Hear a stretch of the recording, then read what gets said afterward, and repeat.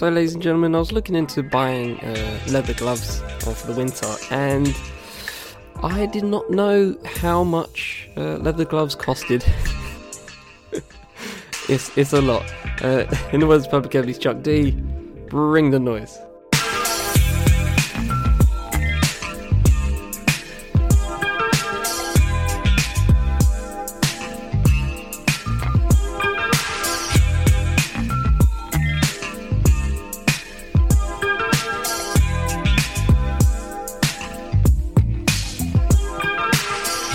From the Fifth Element Podcast Network, I am Charlie Taylor, and this is What's Good.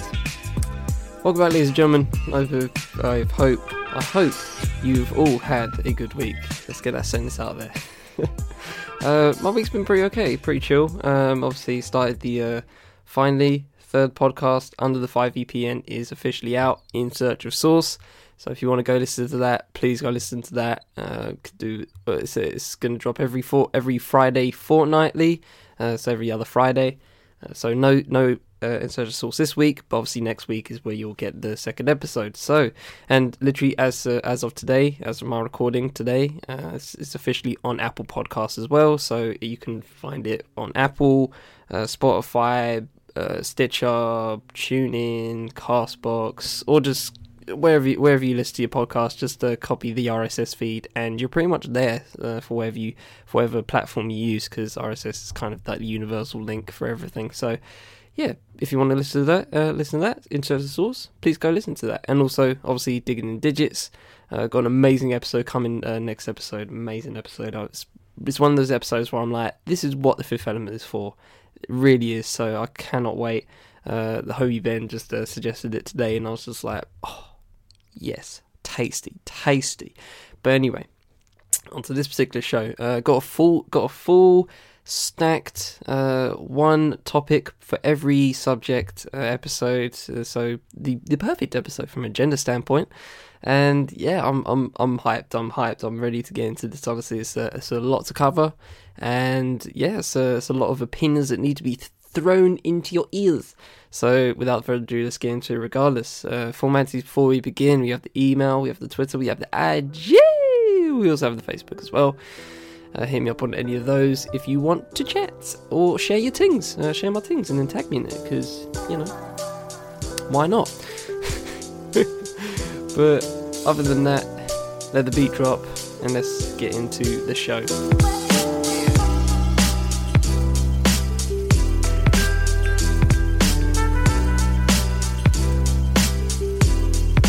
In a week where Stormzy makes the cover of Time magazine as part of its Next Generation Leader issue. And actually, as of this recording again, as of today, so lots happened today as I record. Mallory Blackman, the obviously famous author, is going to drop her autobiography via hashtag Murky Book, so which is obviously Stormzy's book publishing label. So yeah, it's another big up for that. So yeah, I kind of find that fascinating. You know, the fact that Stormzy has a book label or a book publishing, whatever you want to call it. You don't see that. You rarely see that. You know, you don't see. Most of the time, it's usually when rappers or artists anyway, they usually do a side business. It's usually obviously music based. You know, so it's either like their own label or something like that, or usually just something to do with music. But he's just jumped into book publishing, which is quite fascinating, and big up for that. Ethiopian Prime Minister Abiy Ahmed wins the 2019 Nobel Peace Prize. Eliud Kipchoge runs the first ever sub 2 hour marathon. Brigid Kosgei smashes Paul Radcliffe's marathon world record to 2 hours, 14 minutes and 3 seconds. 71 second gap between Paul's and Kosgei's world record run. That's a madness. Simone Biles becomes the undisputed GOAT of gymnastics, winning her 5th all-round gold medal, and now has 24 medals, the most all-time. GOAT, pretty much. I can even dispute that. GOAT. 15-year-old tennis sensation Coco Gauff wins her first WTA tournament, and Whitney Houston and the Notorious B.I.G. become the first-time nominees for the Rock and Roll Hall of Fame. I'm really fascinated by the Rock and Roll Hall of Fame, because clearly they're not rock and roll. You know, it's just where's it going now? What's the point of calling it the Rock and Roll Hall of Fame? Because, you know, cool that Whitney Houston and Biggie have been nominated, posthumously, but still, it's cool. It's cool, but I just wonder why is it the Rock and Roll Hall of Fame now? I'm sure back in the day they used to do Rock and Roll Hall of Fame, worthy of Rock and Roll Hall of Fame, but now it's just anybody who's decent, not decent, any legend, you know what I mean? So I just it clearly has gone over the rock and roll threshold. So I'm wondering, isn't it time to probably rename the museum itself? Well, not a museum, but Hall of Fame anyway.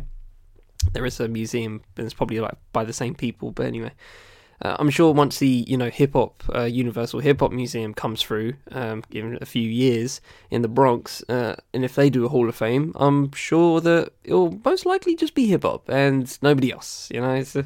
You usually stop at some point. The Toy Hall of Fame doesn't do. It does toys. You know what I mean? It doesn't do anything else. So I don't know.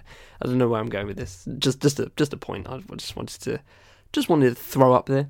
Anyway, we shall start with. Let's start with the news that's kind of been just on my mind for the past few days, and it's just been at the forefront of sports news anyway. So this is believe it or not, this is the sports section of the show.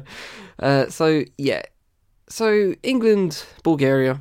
Obviously, the match itself was pretty locked down. England won 6-0, but it's not really about that. It's not about that. So, what I'm gonna read here is kind of the match report, I guess, from David Hytner, Hytner, I don't know. David. I'll just call him David. His report via The Guardian. And yeah, it's not about the match itself. It really isn't about the match itself. And if you've heard of, obviously, if you watch the game and and you watch the news, it's clearly about the racism that happened at the game itself. And I don't know if you guys remember from a previous episode from way back during the winter, I think, last winter, when England had the same problem. Very similar problem with fans from, I think, Montenegro. The same crap happened, and we're still here talking about this and there's another article I'm going to read from briefly and just take points from where officials from UEFA and obviously the FA and stuff like that, they're all gonna, not to spoil the article itself, but they're just gonna say something needs to happen. And I'm like, yeah. Something really does need to happen. And there's another little factoid I'm going to give via this article as well. Via this article as well. And it's just going to be the crux of my rage, to be honest. So let's get into the article itself. So, given history and given the build-up in which claim and counterclaim had raised temperature around this Euro 2020 qualifier, it was easy to fear the worst. But when it did happen, when the monkey chants towards Tyrone Mings started from a section of Bulgaria support, there could only be shock and revulsion. Mings, who ought to have revelled in the thrill of wearing the England shirt for the first time, was not the only black player to be targeted. Raheem Sterling and Marcus Rashford also heard the disgusting noises, meaning England's victory was quickly relegated to a footnote. The idea for Gareth Southgate and his players was to show their capacity to bounce back from Friday's 2-1 defeat by Czech Republic in Prague, and they did that in style. But this was an altogether different kind of psychological test in front of a crowd in which Nazi salutes were performed, and a 50-strong group of black-clad ultras who were behind some of the worst abuses were ejected. The mindless minority brought shame on Bulgaria. It was deeply distressing to watch, to feel the skin crawl whenever one of England's black players had the ball in anticipation of what might happen, and so goodness knows how Mings, Sterling and Rashford were able to continue. After the chants had started to ring out with greater clarity, Sterling gilded the scoreline with 2 smart finishes. Who put the ball in the racist net? Raheem Sterling, chanted the English support. Southgate had made it plain, he and his players would follow UEFA's 3-step protocol, and so they did. First, there was an announcement over the PA system that urged the chants to stop, and when they did not, the referee, Ivan Bebek, halted the game just before the interval and asked Southgate whether he wanted to take his players off to the dressing room. He said he wanted to get to half-time, talk to the players and take stock. There was the option for England not to return, but according to FA chairman Greg Clark, the players wanted to resume. They did not want the races to win. England's last visit to this stadium in 2011. This is the point, and I'm going to stop after this particular paragraph because it kind of just makes my point and is, like I said, is the crux of my rage here and just my irritation with all of this. England's last visit to the stadium in 2011, also for a European qualifier, had been scarred by monkey chants towards Ashley Cole, Ashley Young and Theo Walcott. So much for the progress the Bulgarian Football Union president Borislav Mikhailov had trumpeted last week. After half-time, there were more audible monkey chants, but the official line was that England did not hear them. They wanted to battle on. Right. I'm going to stop there because they get... you pretty much know what happens after that. It's just continuing coverage of basically what happened. And I don't understand, like, where does it end? When is enough, you know? So you're telling me, and I didn't know this fact until I read the article, you're telling me that the exact same thing, and actually not even the exact same thing, worse than previous, because covered in the article there that I just gave you, it just said in 2011 there were monkey chants. For this one, there were people in black balaclavas, all black, faces covered, Nazi saluting. Are you kidding me? Are you serious? In a football game, this is what's going on, yeah? And we had the exact... I don't want to say the exact same thing again. We had a very similar occurrence 8 years ago. Like, when is enough enough? When is the time to give legitimate sanctions to Bulgaria or to Bulgaria's football association, whatever it's called, football union? When is it time to say, okay, you know what? You're banned from Euro qualifying. You're banned from World Cup qualifying, maybe, if FIFA wants to get into this, but probably not, because these people up top love to just wash their hands of the whole ordeal and just move on. No, we don't talk about that too often. Let's talk about the football. Let's talk about the passion of the game. Let's talk about the love for the game, the magic of football. No, this is the harsh reality for some countries, right?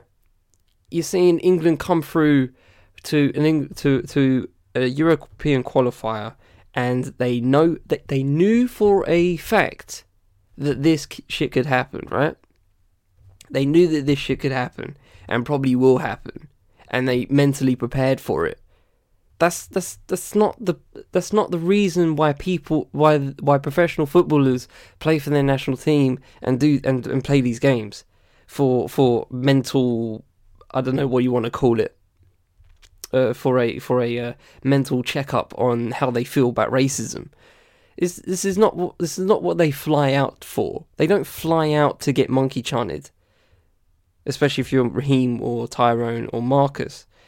And in a very not the exact same way, but obviously, like a couple of weeks ago, I talked about Dina Asher-Smith, who had her, at that time, crowning achievement in her career kind of watered down because the IAAF, or World Athletics as they want to be called, because apparently the kids are very down with that particular word, apparently, according to their market research. There was no one there to help, from a crowd standpoint, to help her, to give her the atmosphere of people chanting her name or whatever. There was nobody there. This is obviously much worse. The only linking I'm giving towards these two instances is that it's their first time doing this kind of thing.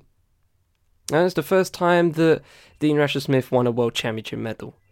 And this is the first time Tyrone Mings had his first England cap. And now it's just marred by this. This is what he's going to have to... would he even want to think about this particular game as his, oh, I remember my first game, I got monkey chanted. You know what I mean? It just leaves a bad taste in your mouth. And obviously, Dean Asher-Smith's is very different in terms of just, the governing body bullshitting. But in this case, the governing body's also bullshitting here. So let's get into this, right? This is by Ed Aarons of The Guardian here. Boris Johnson calls on UEFA to take strong action against Bulgaria, right? So, European football's governing body has opened disciplinary proceedings against the Bulgarian Football Union, BFU, for racist behaviour of its supporters after the incidents at the Vasil Levski Stadium in Sofia, in which some fans made monkey noise Tyron Mings, right? Match was held twice, quote, "The England players and management showed tremendous dignity, and the Prime Minister commends the players who were targeted for this despicable abuse for their response. We support the FA's call for an urgent investigation with tough penalties to follow." Right, this is all well and good to say all this, all well and good, right? But where was this in 2011? This is the point. 8 years between the exact same stadium, the exact same set of fans. Or, well, I don't know if it's the exact same set of fans if they bought, if they bought the tickets to 2011, but you know what I mean. It's Bulgarian fans. They're in Bulgaria. They're at the exact same stadium. In the exact same country, England, taking Bulgaria on. When's it going to stop? It's all well and good to condemn this bullshit, right? But at some point, you will need to cut the team off. You will need to cut the team off and give death penalties. And by death penalties, I mean you ain't playing in these tournaments no more. Simple as that. Simple as that. It really is. Because clearly all this other shit ain't working. This 3-strike rule, maybe. And obviously they gave Southgate the option to either take the players into the dressing room or stay out. And that's good. That's good to give them the option.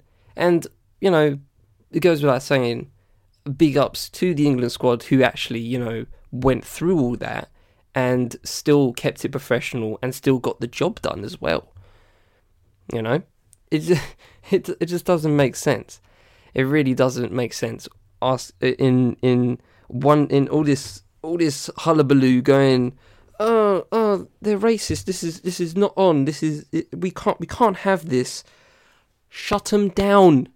Shut them down. I said this months ago when it came to Montenegro and their bullshit towards England players, and Bulgaria is exactly the same, actually even worse. Because the report from the Montenegro match, from my memory, there wasn't a very similar incident 8 years ago, unlike Bulgaria here, which has that. My question for all of this simply is, when is enough enough? When is enough enough? They need to get cut off. And it's simple as that.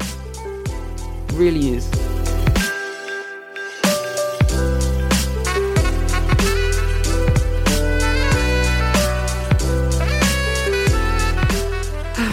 And breathe. So let's get into the next particular topic. We're going to talk about. Let's get into this. So this is a music topic for the day, or for the episode. I keep saying for the days. It's like I have a daily radio show or something. Today we're talking about this. No. So this is a fascinating conversation between Rihanna, the NFL. I actually didn't really know the backstory between the beef, so to speak, if you want to call it a beef, between Rihanna and the NFL. Cause for those that, I'm going to read the whole article, majority of the article, if you don't know the backstory, but Rihanna was rumoured to be asked to, do NFL Super Bowl halftime, and she rejected it on the grounds of all the Colin Kaepernick stuff, basically, in support of Colin Kaepernick. And on that particular note, I find it so very interesting that there are people in America of a black persuasion that were, very supportive of Colin Kaepernick a few years ago, and now all I see them tweeting on Sunday nights is NFL stuff. It's as if they're watching it and consuming the product that they were supposed to boycott. I'm just saying on that front. So just wanted to shout that out. Shout out to the people over there across the pond doing their things right there. But anyway. So this particular article is via Justin Tinsley of The Undefeated. Rihanna's criticism of the NFL goes deeper than her loyalty to Kaepernick. And I just found this very fascinating, to be honest. So let's get into it. Because I didn't really know it, so I thought, this is good for the people. Let's get into this. Don't expect Rihanna to squash her long-standing beef with the NFL anytime soon. The megastar confirmed this week she absolutely turned down a chance to perform at last season's Super Bowl out of solidarity with Colin Kaepernick. Quote, I couldn't dare do that. For what? Who gains from that? Not my people. I just couldn't be a sellout, she told Vogue. I couldn't be an enabler. There's things within that organisation that I do not agree with at all, and I was not about to go and be of service to them in any way, unquote. Some homed in on a reference to the word sellout and whether it was a shot at her friend and collaborator Jay-Z after the news of his Roc Nation partnership. We've talked about that ad nauseum. A source close to the situation said Rihanna wasn't aiming her comments at Jay-Z and wasn't aware of his negotiations at the time of her interview with Vogue. What is clear, though, is that Rihanna's disdain for the NFL began way before Kaepernick. Well before Kaepernick took a knee in 2016. The friction between the Grammy-winning artist and the NFL can be traced back to 2014. The origin of the story goes back to 2009, when Rihanna was attacked by her then-boyfriend Chris Brown during the Grammy weekend in Los Angeles. Leaked images of her battered face gave new prominence to conversations about spousal and partner abuse. 5 years later, domestic violence again became a topic for public analysis when TMZ released video footage on September 8th, 2014, of former Baltimore Ravens running back Ray Rice knocking out his then fiancée Janae Palmer in an Atlantic City elevator in February 2014. The footage's release came less than a week after the NFL announced that Jay-Z and Rihanna's Run This Town song would be part of its Thursday Night Football opening segment before the season opener between the Pittsburgh Steelers and Baltimore Ravens. The song boasted of territorial dominance, making it an understandable choice for a football game. But after the Rice tape was released, CBS announced it would pull Run This Town, in which won Grammys in 2009 for Best Rap Song and Best Rap Song Collaboration. Instead, the league would offer the latest developments on the Rice story. Quote, we thought journalistically and from a tone standpoint, we needed to have the appropriate tone and coverage, CBS Sports chairman Sean McManus said. Rihanna wasn't happy. By removing a song that featured a high-profile woman who was a victim of domestic violence years earlier, a bad situation became worse. CBS, you pull my song, she tweeted. No, F you. You're all sad for penalising me for this. The audacity, she posted in a follow-up tweet. CBS's decision to pull the song was also a business blow to Rihanna. She never officially declined a reported offer to perform at the 2015 Super Bowl in Arizona, but combined with the NFL's pay-to-play stipulation in which artists were reportedly asked to give the league a portion of their post-Super Bowl tour income or a separate financial donation to secure the halftime spot, the removal of her song from a coveted time slot and feeling as if she was punished for an incident that didn't involve her, the ingredients for turning down the biggest stage in entertainment were at play. Involuntarily, she had become an example of how NFLs handle controversy and specifically how society processes abuse of women. For months, the NFL had known about the Rice tape and decided to use Rihanna's music in its marketing rollout while ignoring the obvious dichotomy. A half-decade later, Rihanna is an even more powerful figure and still at odds with the NFL. Quote, there's things within the organisation that I do not agree with at all, she shared in Vogue's October issue. Understanding her history helps explain the distance between her and a league she believed used her victimhood against her, and one that used Kaepernick's morals as a weapon against him. So this really gives me I think it really gives another layer, or I guess another angle, to look at the BS that the NFL is. Now, firstly, on that pay-to-play note, I find that so fascinating. Just from a business standpoint, does anybody else do that? Like, I understand that it's very obvious sometimes that there some artists do the Super Bowl halftime show from a purely marketing lens, right? I think Justin Timberlake either dropped an album before or after. I think it was before his Super Bowl halftime show, not the Janet Jackson one, but the more recent one. Yeah, so he dropped that Man of the Woods album, which apparently was doo-doo, and let's be real, we knew it was going to be. And then obviously, I guess he had to pay the NFL a little bit, a little cut off the top, if he was going to tour off the back of that, and he probably did, for all I know. From a marketing lens, it's probably the most logical. If you do a Super Bowl halftime show, you're going to get the hype, boom. Do a tour off that, not purely, but, base off the album, obviously, but the Super halftime show could be seen as just another date on the tour. Basically, you can easily see it like that. So the money, I guess, to pay the NFL a undisclosed fee or whatever, or however much they deem necessary, and that's another wrinkle to it. Do they have to look at the artist's finances and just go like, yeah, that's okay? Or do they just give a fixed rate, like, 5% of your tour earnings has to go to us or whatever, this particular tour? I don't know how it works, but it's just fascinating that they give the artist the opportunity. It's like they have the higher ground. It's just so fascinating. So with that said, and I guess the hiring out nature of the Super Bowl halftime show, which is obviously clearly an angle for this, the fact that you're asking Rihanna several times now, well, rumoured once and lockdown of last year, the fact that you're asking her and then you're doing this pay-to-play stuff, saying that if you want to do this, so Rihanna, we would really, this is how they word it in it. So Rihanna, we would really like for you to have our Super Bowl halftime show. Do whatever you want, just go ham. It's the Super halftime show. It's the biggest halftime show. One of the biggest events, on the calendar in the world. Billions maybe of people are gonna watch it. It's a remarkable opportunity, right?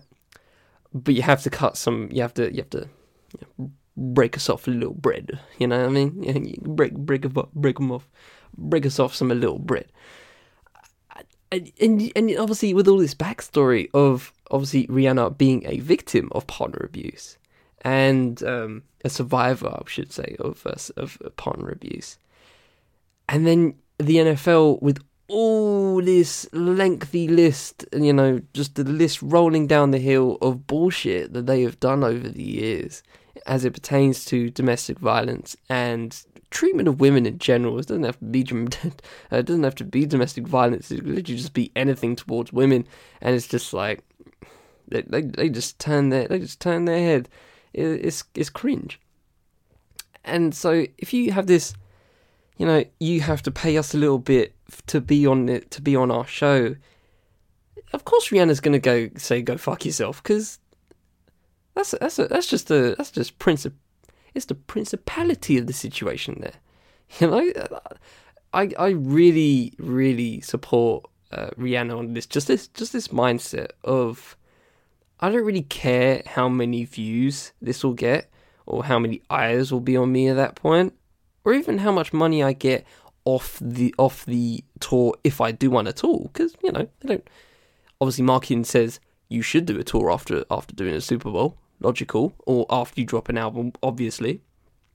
Especially in this streaming age, you need to tour. You need to tour. You need to merch. You need to hard copy, bundles, all of that. You need to do all of that if you want to survive in the streaming age. But anyway, I digress. It's logical to do all that, but Rihanna's principles are clearly of high priority to her, and I completely support that. I really do. To go to the if you it's like, just think about it, right? If she just shunned her morals and also adding on being a survivor of partner abuse, and knowing what the NFL has done in the past few years in terms of their complete apathy towards domestic violence and pretty much any crime, to be honest, of note as it pertains to NFL players and owners and GMs and whatever personnel, NFL personnel. Just think about that. Just think, like, it doesn't sit right, does it? It really doesn't. So, big ups, Drianna. Throw that middle finger up to the NFL. Keep doing your things. I heard she's actually dropping an album in the next couple months. So, I still haven't listened to Anti. Fuck, I'm so whack. I really am whack. I just because Anti is apparently really good. So I need to. I'm gonna try and blast that before her next album. Because obviously this album has been very hyped. This new album, a lot of people are just going, Rihanna, drop the album. It's just like, so I'm excited to see what she can do. And on this particular case, on this particular subject, yeah, as always, if you've listened to this show, fuck the NFL.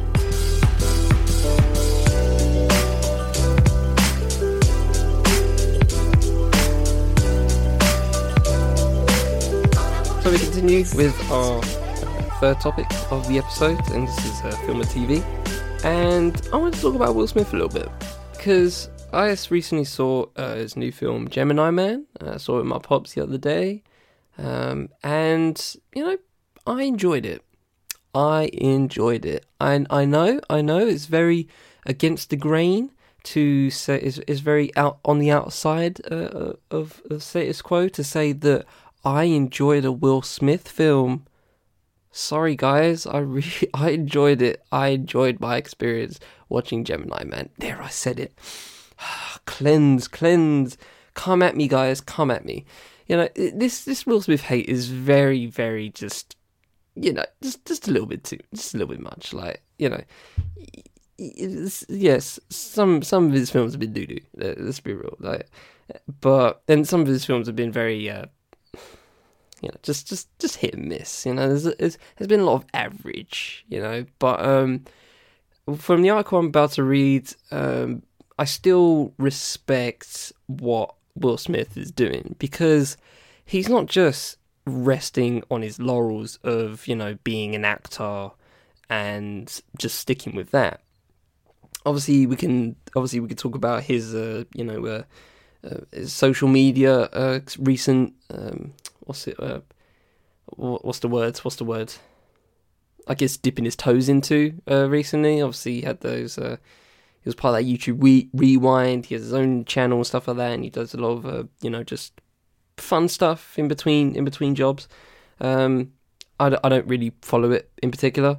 That's just me. I've just got other stuff to listen to, but it's cool. There's not many superstar actors, or whatever you want to label him, that trying to extend their portfolio, and that's all well and good. And that's kind of what the article is particularly about. It's a little feature here by The Hollywood Reporter by Tatiana Siegel, how Will Smith cracked the code on making real money in Hollywood. So I just, I saw the headline and I was like, that's cool. And obviously, since I saw Gemini Man recently, I thought it was a good time to talk about some Will Smith. So let's get to this. In March 2016, Will Smith was at a crossroads. After 3 decades in show business, he was coming off the coldest streak of an otherwise stellar career. His previous 3 movies, Concussion, Focus, and the much-aligned After Earth. Now, Focus was lit. Let's just stop right there. Focus was fire. Stop. Don't act like that film wasn't fire. That was a clean film, good story, and a great twist in the end. Very good film. Okay, let's just stop right there, and say and agree. The Focus was decent, okay? It might have not been watched in the cinema, but damn, it was good. I just want to say that, so I just want to put that on the record again. Anyway, and the much maligned After Earth, which was doo-doo, straight doo-doo. had posted relatively anemic box office numbers, earning a collective $451 million worldwide. Although the release of David Ayer's ensemble tentpole Suicide Squad was looming, Smith's next star vehicle would be the three-hanky drama Collateral Beauty, which he was shooting in New York and would mark his worst opening ever. Never saw it. I saw a couple of ads, I was like, nah. Just as things look bleak and the pressure building on CAA, his longtime agency, Smith made perhaps the riskiest move of his career, re-teaming with Ayer for the big budget human orc sort of buddy comedy Bright, and Netflix no less. Though eyebrows were raised across town, in hindsight the choice was bold. Sources say Will Smith pulled down a $27 million upfront salary, double what Warner Brothers would have paid him for the package, while extending his global brand thanks to the streamer's reach into more than 190 countries. At the time, Bright held the distinction of Netflix's biggest ever budget at $100 million. In doing so, Smith also paved the way for so-called theatrical-only A-list talent from Sandra Bullock to Martin Scorsese to make movies for the streamer, and kept his $20 million quote intact. Sorry, he gets $20 million up front. Jesus, imagine having that. Oh my god. Just everything you do, $20 million up front. That's a G move. Oh, god, man, that'll be great to have that clout. Unbelievable. Anyway, what may have looked like a dicey move has been part of a savvy strategy to make the 51-year-old star's career for the digital age. During the past 2 years, Smith has reinvented his brand via shrewd product picks and cheeky web videos, earning 122 million followers across platforms. And following the blockbuster success of Disney's Aladdin, which shocked virtually everyone by taking in a $1.05 billion globally, Smith now stands near the apex of Hollywood's star hierarchy. Quote, if he's not the highest paid, he's tied for first, says one top agent, placing him alongside Leonardo DiCaprio and Robert Downey Jr. Perhaps an insurance policy following his big screen misfires, the rapper-turned-actor is now poised to make a leap to mogul status with a series of savvy social media moves and investments, including the July launch of Westbrook Inc., a cross-platform holding company that the actor oversees with his wife Jada Pinkett Smith. Westbrook is designed to expand the Smith family beyond film and TV and into new media, technology, and even merchandising. In addition, Smith enjoys wide-ranging venue streams that stretch well beyond his feature film wheelhouse, encompassing everything from a venture capital fund that was an early investor in Uber and now backs several tech startups, a German rights holding company, a Smith family-owned water brand, and a digital studio that has become one of the most influential creators of short-form content. Meanwhile, he continues his day job and will face a major test with October 11th opening of Gemini Man, the Ang Lee helm sci-fi thriller that uses special effects to create a young version of Smith, squaring off against his current self. In short, Smith has quietly become one of the most diversified megastars in Hollywood. Everything he does brilliantly, says Paramount chief Jim Giannopoulos, who worked with Smith on 1996's Independence Day, and now Gemini Man. He's truly a multi-hyphenate, multi-talented man for all seasons. In fact, it's what Smith is doing as a movie marketer that has studio execs most excited. Around the same time he signed on for Bright, Smith made another pivotal change in his career trajectory. A source says he's become intrigued by Dwayne Johnson's social media success and how it was translating into box office dollars. He pressed CAA to surround it with a team that could harness his unique voice and carefree sensibility. The following year, he joined social media, a latecomer to be sure, and has quickly amassed 32 million followers on Instagram, 77 million on Facebook, and 6.75 million on YouTube.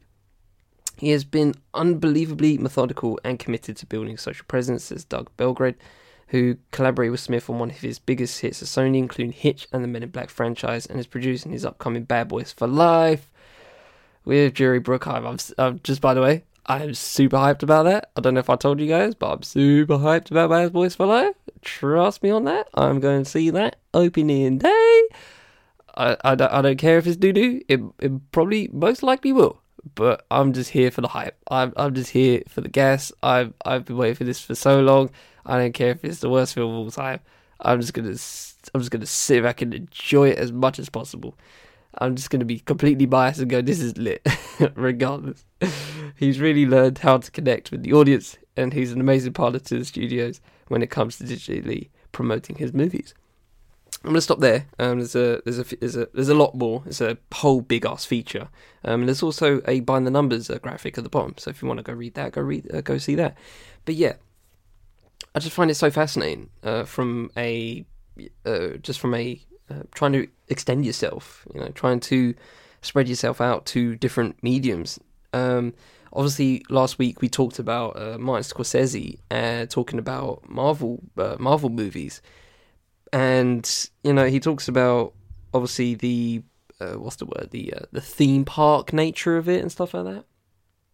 And I guess in some way he's, blaming either audiences or cinemas or Disney. I'm not really sure who he's targeting specifically. But in my mind, it should be Disney. Because he obviously talks about, and I will get back to Smith at some point. This is just a big tangent. When he talks about that, we've obviously talked here on the show. I've obviously talked about here on the show a few times about Disney's practical monopoly on the whole industry, and obviously there was one particular topic I talked about where it was like, blockbusters, cinema, everything else streaming. And I will ask you this question: where's The Irishman being held? Where's it being shown? Netflix, which is streaming. So he can be all uppity about. He may be being uppity about arts and cinema and stuff like that. But I think Ed Norton recently made a quote about all of that, all the Scorsese stuff, and took the hit out on cinemas and how and they're either poor quality. I think was the particular quote. But you can also talk about the fact that distribution are catering to blockbusters only. The last God, what was the last non-blockbuster film that I saw in the cinema? Maybe Moonlight? Maybe? I think it was Moonlight. So, that's, and how long was that? That was a couple of years ago. Obviously I haven't been to the cinema as much as most people. Probably you guys have been there way more times than me. But anyway, going from that back to Will Smith, it is just fascinating how he has. Obviously, he's still doing the films and still doing all that, but he's also extended to do more. And I just kind of respect the hustle, to be honest. And that's kind of what I'm getting at. I just respect the hustle. Like you can shit on his films all you like, but he's getting P. He's trying to rake up this P regardless. Maybe there was a pressing at the back of his head, just going like, you're not doing well in this, you're not doing well with the films at the moment, money wise, so you might need to extend yourself. And he clearly responded to that. Maybe that was the push. Maybe just in the back of his head, his conscience just went, you need to do something else, bruv. You need to fix up, because this movie thing is not doing well for you at the moment. The cash flow is not flowing right now. It's not as good as it was. You need to extend. And the fact that he's done that and has gone to not just social media, where we can obviously see that progress, but obviously in venture capital and funding other things and investment, stuff like that, and a behind the scenes business, is commendable. And I do wonder how many actors are doing that these days. Probably a few, to be honest. I think there are a lot of people that are getting more business savvy off the top. Obviously, Will Smith is 51, for crying out loud. The fact he's doing this stuff now is kind of, he could have easily been stuck in his ways. He could have easily been stuck in his ways in a way that Scorsese is. But then again, Scorsese's gone to Netflix, so I can't really shit on him for that. Well, for extending anyway, and not just trying to be in traditional cinema. I just it's very comparable to how sports stars are doing that. Obviously, LeBron James has his own production company and does a lot of stuff on the side as well. And I think that inspiration is going to sink in quicker than you think. For there are many sports stars now that are starting to invest not just after their careers. They do it in the middle of their careers, and some people are doing it from day one if they really have the acumen to. And at some point there will come a time when just not all sports stars, because some of them don't even get the money to, do these big plans. But when they do have the money to do these big plans, they can do them as soon as possible now, and they have the acumen. They can have the people behind them. And kudos to Will Smith for just going to his agency and go, yo, I need people to help me fulfill this vision I've got right now, because we need to pull up. We need to pull up the socks and do something different. And he's doing it. So I can't really all this Will Smith shit. You could say that, but as far as I know, the boy's getting P. And you can't hate the boy for getting P.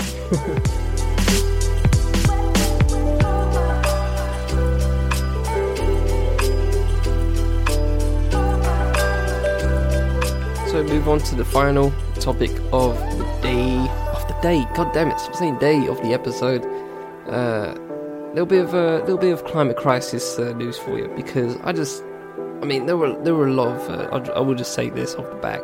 There were a lot of potential life topics I could have done. There were a few, but I picked this simply because I just thought this needs to be bigged up, to be honest. Because I just found it. I just found that it was very swept under the rug once it got dropped, and I didn't really see it after this. I thought there should be more talk about it. So this is by Stephanie Kirchgaissner in Washington in The Guardian, and it's called "Revealed Google Made Large Contributions to Climate Change Deniers." Now, just think about that off the back of right now. And just think about it, because Google, you don't really think about it. my Google thing went off on my phone, but yeah, that's literally it. It's so ever present. That was literally the point I was trying to make. Google is so ever present, and it's rare that you see Google in the news for negative stuff. We always see Facebook in negative shit. We sometimes see Twitter in negative shit. We see negative shit in Instagram sometimes. As it pertains to, stuff like Jamila Jamil's activism on that front. You sometimes see that, but I rarely see Google straight up in the news for something. So I just thought this was worth talking about. But anyway, so let's get into this particular thing. Google has made substantial contributions to some of the most notorious climate deniers in Washington, despite its insistence that it supports political action on the climate crisis. Among hundreds of groups the company is listed on its website as beneficiaries of its political giving are more than a dozen organizations that have campaigned against climate legislation, questioned the need for action, or actively sought to roll back Obama-era environmental protections.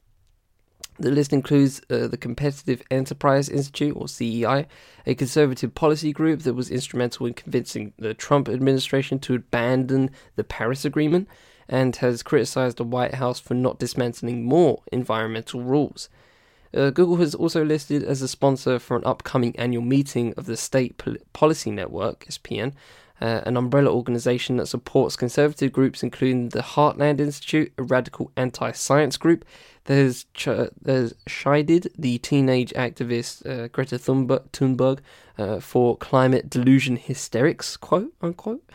SPN members recently created a climate pledge website that falsely states, quote, "Our natural environment is getting better," unquote, and "there is no climate crisis," unquote.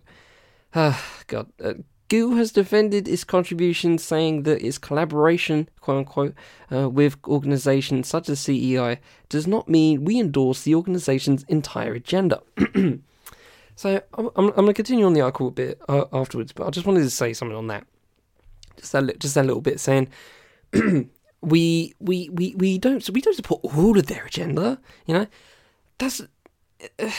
it doesn't make sense. I don't know why. I do know why they do this kind of stuff, but it kind of goes back to Rihanna.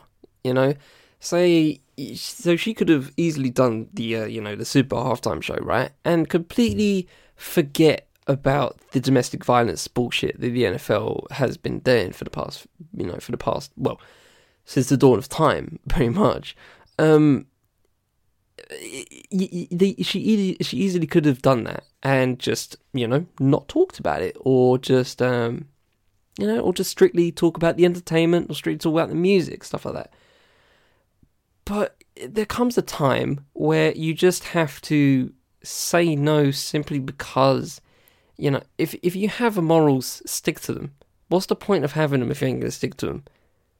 Google does all this preaching about, environmentalism, but you're giving P to people that create websites that say the environment is getting better, that can influence the president of the United States to hop off a fucking Paris Agreement. Like, these are you're not giving them to whack jobs.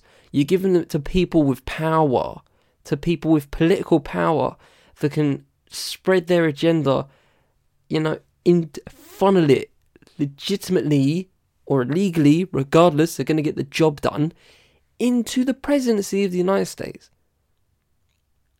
Like, saying what did they say again? Collaboration with organizations such as CEI does not mean we endorse the organization's entire agenda. That is their entire agenda, though. Is it not? Probably. I don't understand. Where what other agendas do they have? Explain to me what their agenda, what other agendas they have, if that's not the entire thing for them. Where they're saying that Greta Thunberg is basically like a climate delusion hysterical. Like, what else do they do? Yeah, you know what I mean? It's saying that we support them. Okay, let's just say, for example, right? They climate deny. They have power to influence politicians on climate denial, so they can lobby, right? But they also, I don't know. They give, they help children with prosthetics if they don't have limbs. Okay, let's just say that. Right. Do you? This is kind of a moral question for you. Do you give money to them? So they say, fuck the climate. It's bollocks, basically. Whatever rhetoric you want to give, right? Whatever the generic stuff you want to give, climate denial, all that whack job stuff. But they also give prosthetics to use. Do you? If it's not their entire agenda, right? If they actually do some good in the world, which I don't know if these companies do or not, but we have to give it we have to give that option here, because we just have to. We can't just say that they're just about that. But if they're just about that, what is the? I don't understand what the I don't understand what the friction is there. You know what I mean? If they do all this completely negative shit and literally inspire politicians to do their bidding, there comes a time when you just have to cut it off. Again, this is kind of this is really the should be the title of the show. I probably won't title it like this, but yeah, cut it off. Cut Bulgaria off. Cut these climate fuckers off. Will Smith should cut these haters off. And Rihanna's cut the NFL off. Oh my days. Absolutely madness. But anyway, let's continue this because there's some more information. We're hardly alone. This is a quote. We're hardly alone among companies that contribute to organization while strongly disagreeing with them on climate policy. The spokesperson said Amazon has, like Google, has also sponsored CEI Gala, according to a program for the event, reported in the New York Times. Right. And what? So, it's not about... I mean, sure, Amazon do it too. And Amazon, rightly, should be shat on for it. But why are you passing the buck? Why are you snitching? Oh, Amazon does it. So, if Amazon does it, why can't we? I don't know, Google.